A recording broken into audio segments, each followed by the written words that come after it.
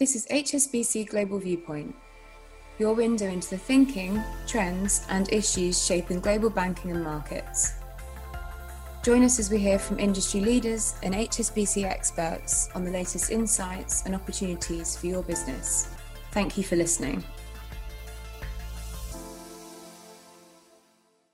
You're listening to the HSBC Global Research Macro Viewpoint, our weekly review of the key reports from our team of economists and strategists across the globe. Coming up today, we discuss why emerging market investors are turning more bearish amid mounting concerns over the global economy. We also examine the economic impact of high energy prices, the new wave of winter COVID-19 infections spreading across Europe, and India's growth prospects. This podcast was recorded on Thursday, the 25th of November, 2021. Our full disclosures and disclaimers can be found in the link attached to the podcast.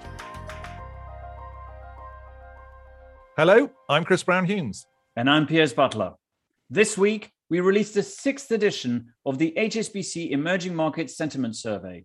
The survey canvassed the opinions of 120 investors from 115 institutions with over $500 billion of assets under management in emerging markets. Murat Ülgen is Global Head of Emerging Markets Research, and he joins us now. Murat, what's the key takeaway from our latest survey? The key takeaway is the big shift in sentiment. Now, 27% of the investors surveyed are actually bearish on emerging markets outlook prospects over the next 3 months, which has tripled from the previous survey in July. And also the number of investors who are bullish has come down from 40% to 27%. So it's a big shift where the consensus was mostly neutral on emerging markets only 3 months ago. And you can see this shift also in cash levels. They've already been quite high, but they kept going higher. Now, the share of respondents who have more than 5% cash in their portfolio as a percent of assets under management is actually even higher with this survey. To what do you attribute this change in sentiment?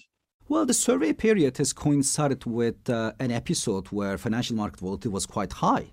There are continued worries about COVID, energy prices spiked, inflation was going higher, and obviously emerging market central banks were tightening monetary policy and hiking interest rates. And when you also ask investors about their key risk perception, they do worry about Fed and developed market tightening. And then the joint second worry is China's slowdown and property market concerns there, as well as higher than expected inflation across emerging markets. So interestingly, COVID is only ranking 4th at the moment. But overall, it's the perception that emerging markets have downside growth risk in their economies and upside inflation risk, probably making investors more cautious.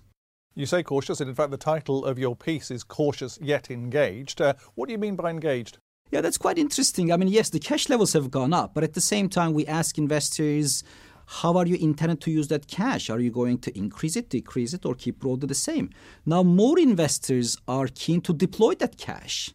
And also, every survey we ask about a risk appetite at the current juncture with, 0 being, no intention to take any risk in EM and 10 full EM risk. And the weighted average score has actually gone up modestly from 6.2 to 6.6 in the survey. So it tells you that investors are cautious with the fundamental backdrop, but they can't remain impervious to cheap valuations and low positioning in emerging markets.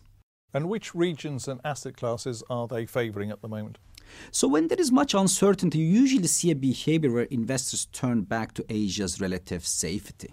And that has been the case where the overweight weighting has gone up for Asia. But the interesting takeaway for this survey is Central Eastern Europe as sort of a rising star in terms of regional preference. Across all asset classes, the net sentiment is positive. And one way to explain this is Central Eastern Europe is a different universe. The worry is not stagflation there. The worry is classical overheating, where growth is actually pretty good, but inflation is also high. But then there is probably some confidence by investors that policymakers will eventually rein. So Central Eastern Europe is the key region in the survey, which has risen in ranking. And what about asset classes? Well, investors are more cautious on FX because those who are expecting depreciation of emerging market currencies more than doubled in the survey compared to the previous one. For fixed income, the preference is for external debt, although there's a marked increase in the number who, don't prefer, either local market debt or external debt. On equities, only 1/3 of investors are looking for equity markets to go higher in EM over the next 3 months. and about the same low proportion expecting emerging market equities to outperform developed markets. And finally, Murat, are there any takeaways for ESG investors? Yes, ESG engagement still remains fairly high at about 45%, unchanged from July, and the ranking of key risk hasn't changed. But this survey has coincided with COP26 summit of climate negotiations, and will ask questions about which one is the most pressing issue for emerging markets during this COP26 summit, and climate finance came out top, especially the need for developed markets to help emerging markets finance their transition strategies was an important takeaway on the ESG side. All right, thank you very much indeed for that summary. Thank you, Chris. Rising energy prices have just forced President Biden, along with other Asian and European countries, to release some of their strategic oil reserves in a bid to lower oil prices and inflation. Janet Henry, Global Chief Economist, has been looking at what could happen to the world economy if prices stay elevated or even resume rising. Janet, you call your report energy shock. In what sense? Because energy prices have been rising across the board, well, certainly across all fossil fuels for some time. As you said in your intro, President Biden, along with other governments, has released some of its strategic oil reserves, or plans to, over the course of the next few months. The oil price is actually, yes, high, but nowhere near where it was back in 2011, 2008, and in real terms, only half where it was in the 1970s. But we have already seen coal prices, gas prices, as well as oil prices rising across the board for some times. And of course, this is happening at a time when there are a number of other bottlenecks around the world, and the cost of living squeeze is becoming an increasingly political issue. And what impact is this having on inflation? Well, we have obviously seen inflation gradually rise globally. And now energy is adding quite a lot. We've seen it across the board in producer price inflation, even in the likes of Japan, where producer price inflation is running at about 8%. In China, it's running at about 14%. But the impact on consumer prices is actually much more variable around the world, depending on how much of the basket of goods is on energy. Also depends on what the tax structure and indeed the extent to which governments intervene with subsidies and such like. And that's why we're seeing something quite different around the world. In Asia, inflation has risen a lot less, not just in terms of energy price inflation, but actually other areas of inflation. They have not had the same consumer recovery that most of the rest of the world has had, where fiscal policy has been much more generous. So in other emerging regions like Latin America, where energy is not necessarily the biggest driver, but may become so, food prices and other durable goods are pushing up inflation. And in the US and Europe, energy is adding to inflation, but in the US, the inflation story is increasingly broad, whereas most of the spike in inflation in Europe has been driven primarily by energy, gas prices, as well as oil prices. And is growth being affected? The difficulty with trying to identify exactly what the growth impact is that there is so much else going on. COVID restrictions are toing and froing around the world. They're being implemented and then reopening, and that's having quite a big impact in terms of the volatility of growth rates coming through. What we can see now, even if we look at the US, is that incomes are still rising, but inflation is rising more quickly. So over the last couple of months, real incomes in September and October in the US have actually fallen. But we also know that the longer energy prices stay high, the more that we will see further increases. That will keep inflation high. Real incomes may actually shrink in some countries in 2022, but we also know they've accumulated a lot of savings. In the US, accumulated savings account for about 18% of consumer spending, but we also know there's an income distribution factor. And I think that's the other complicating factor. If we look at the lowest income people, they spend twice as much on energy as the highest income, and it's the highest income that have actually got the savings. And which countries are the winners in this situation and which are the losers? Well, it's a relative story. Ultimately, an oil price rise tends to mean that there is a redistribution of income away from oil consuming countries to oil producing countries. So there will be growing vulnerabilities in consuming countries, particularly as they keep intervening. There will be some countries where actually the public finances will be hit as they continue to subsidize some of these fuels. But in the oil producing countries, and I'm thinking in particular some of the economies in the Gulf, actually, for some of those that were actually quite prudent in 2020 and really didn't deliver much in the way of fiscal stimulus, the likes of Saudi Arabia even had fiscal consolidation. These are windfall gains. And actually, with oil prices at these levels, they're going to be moving back into budget balances in a number of countries. So relatively speaking, they are the relative winners. Janet, thank you very much for that summary. Thank you, Chris. Europe's winter wave of COVID-19 is gathering pace, with case numbers across the continent surging. Liz Martins, senior UK economist, joins us now to talk through the latest data. Liz, how bad have case numbers got? Well, unfortunately, there is a winter wave of COVID-19 accelerating through Europe. So the key measure we look at in our COVID-19 tracker is the big four plus UK, so France, Germany, Spain, Italy, and UK. And the number of cases in those 5 countries was up 42% on the week since we last published our tracker. Across Europe, I guess the hotspots at the moment are Germany, Austria, Belgium, the Netherlands. You know, for most of these countries, these numbers are higher than they've ever been at any point during the pandemic. Other countries, the case numbers are lower, France, Spain, Italy, but they are starting to pick up as well. So, you know, clearly it's not as bad as it has been in previous waves in terms of the vaccine is stopping death rates, hospitalization rates, getting to anything like what they were maybe last winter. But clearly the case numbers are picking up sharply. How are governments responding? Austria is the only government in Europe so far to have imposed a full lockdown. Elsewhere across mainland Europe, you're seeing governments kind of beefing up their vaccine passport rules. So, for example, to go out to restaurants, cinema, social occasions, there's more requirements to prove that you've kind of tested negative for COVID or you've been vaccinated and so on and so forth. It seems that governments are keen to avoid full lockdowns this time around. What's really noteworthy is the difference across the channel in the UK, where the government is pushing ahead with Plan A. And in fact, the English government doesn't even have a requirement for mandatory mask wearing. It doesn't even recommend working from home, even though case numbers in the UK are relatively elevated.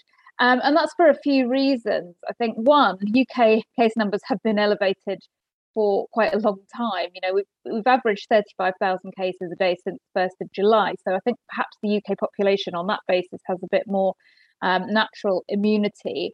There's some suggestion that the AstraZeneca vaccine that the UK relied upon may have a more durable effect than the mRNA vaccines that Europe used predominantly, and that may support, you know, lower rates of hospitalisation here in the UK. But yeah, it does seem that it's quite a different approach, and the UK government is hoping not to have to do very much at all. And how is all of this being reflected in the latest economic data?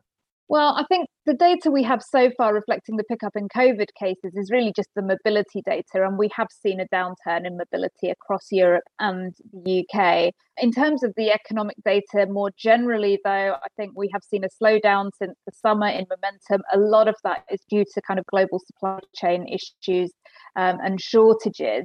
The PMI surveys for November were a little bit more encouraging in that regard. We generally saw the European headline numbers come back up, and the supply side indicators look a little bit more healthy. And apart from that, it kind of varies by country. You know, if we look at the German IFO survey, that's been weak for a number of months, whereas French business confidence is holding up much better. And similarly, if we look to consumers, in the Eurozone, it's turning down amidst these kind of high levels of COVID. And in the UK, it's just picked back up in the last release. So there is some variation between countries. But more broadly speaking, I think we have had a slowdown since the summer, which was perhaps inevitable given the pace of growth leading up to the summer. And, you know, plenty of headwinds still exist. Liz, thanks very much. Thank you. In contrast to those high case numbers in Europe, COVID-19 infections in India remain relatively low. Pranjal Bandari, Chief India Economist, has been looking at the key drivers of the country's economic growth as we head towards 2022. She joins us now from Mumbai. Pranjal, is rural growth likely to hold up?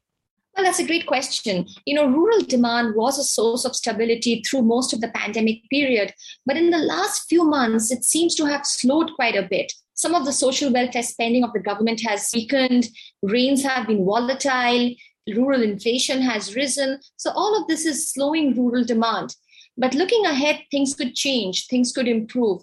And I think the main player here is construction activity.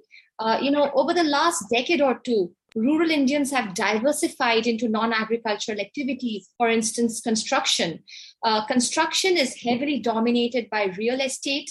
And there is a picking up demand for real estate as people who've been stuck in their houses for 2 years are trying to improve their houses. There's a big demand for real estate construction. And if that really picks up, as some data is showing, that could improve rural income and rural demand going forward. If the rich are spending more, is this trickling down? Yeah, so look, it's sort of understood now that inequality has risen through the pandemic period in India. But there is also a sense that the rich are spending, and hopefully this will trickle down to the bottom of the pyramid. Unfortunately, the trickle down has been pretty slow so far. And the big reason is that even as the rich are spending, they are spending quite a lot on imported goods. So just to put some numbers, the domestic production of consumer goods is still 6% below pre-pandemic levels. But the imports of the same consumer goods are 36% above pre-pandemic levels. So it's imports that is dominating the consumption basket, and therefore the trickle down has been weak. But looking ahead, if we do see a pivot from goods demand to services demand as vaccination rates pick up, then the trickle down could improve simply because services are more domestically produced, think health services, education services compared to goods. And once the rich start demanding more of that, the trickle down could improve, and that would be good for GDP growth. So what will drive growth in 2022? Yeah, so look, in the next couple of months, I think pent-up services demand is going to be one of the biggest drivers of GDP growth. But once that's satiated, I think India will have to look for new drivers. Thankfully, there are a few drivers out there.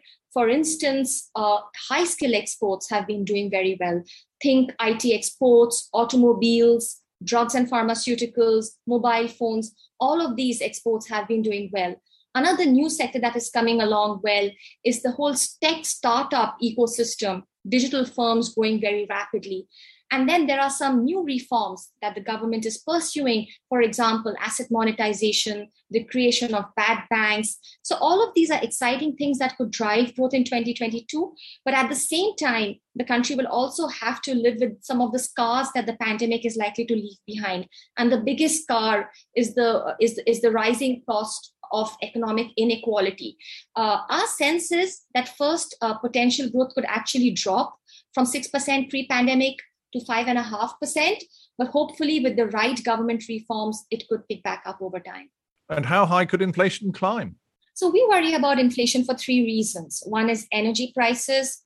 They make up 8% of the inflation basket. And at current levels, they could add 1 percentage point to India's inflation. The second is manufacturing margins. With all of these input prices rising, manufacturing margins are at a 7-year low.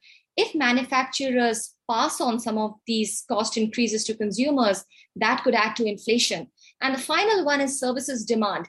Whenever services demand rise rapidly, it does become inflationary because, services are homegrown. You can't import it and you can't sort of import the price pressures off. So putting all of this together, we think inflation could cross 6% in the next couple of months, starting December, until April. And that is higher than RBI's upper tolerance limit. And that would make RBI, try to normalize monetary policy a little more aggressively. Pranjal, thanks very much for your time. Great to be here. So that's all from us today. Thank you to our guests, Murad Ulgun, Janet Henry, Liz Martins, and Pranjal Bhandari. From all of us here, thanks for listening. We'll be back again next week.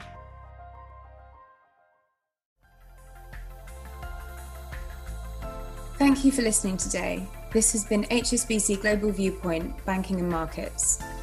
For more information about anything you heard in this podcast, or to learn about HSBC's global services and offerings, please visit gbm.hsbc.com.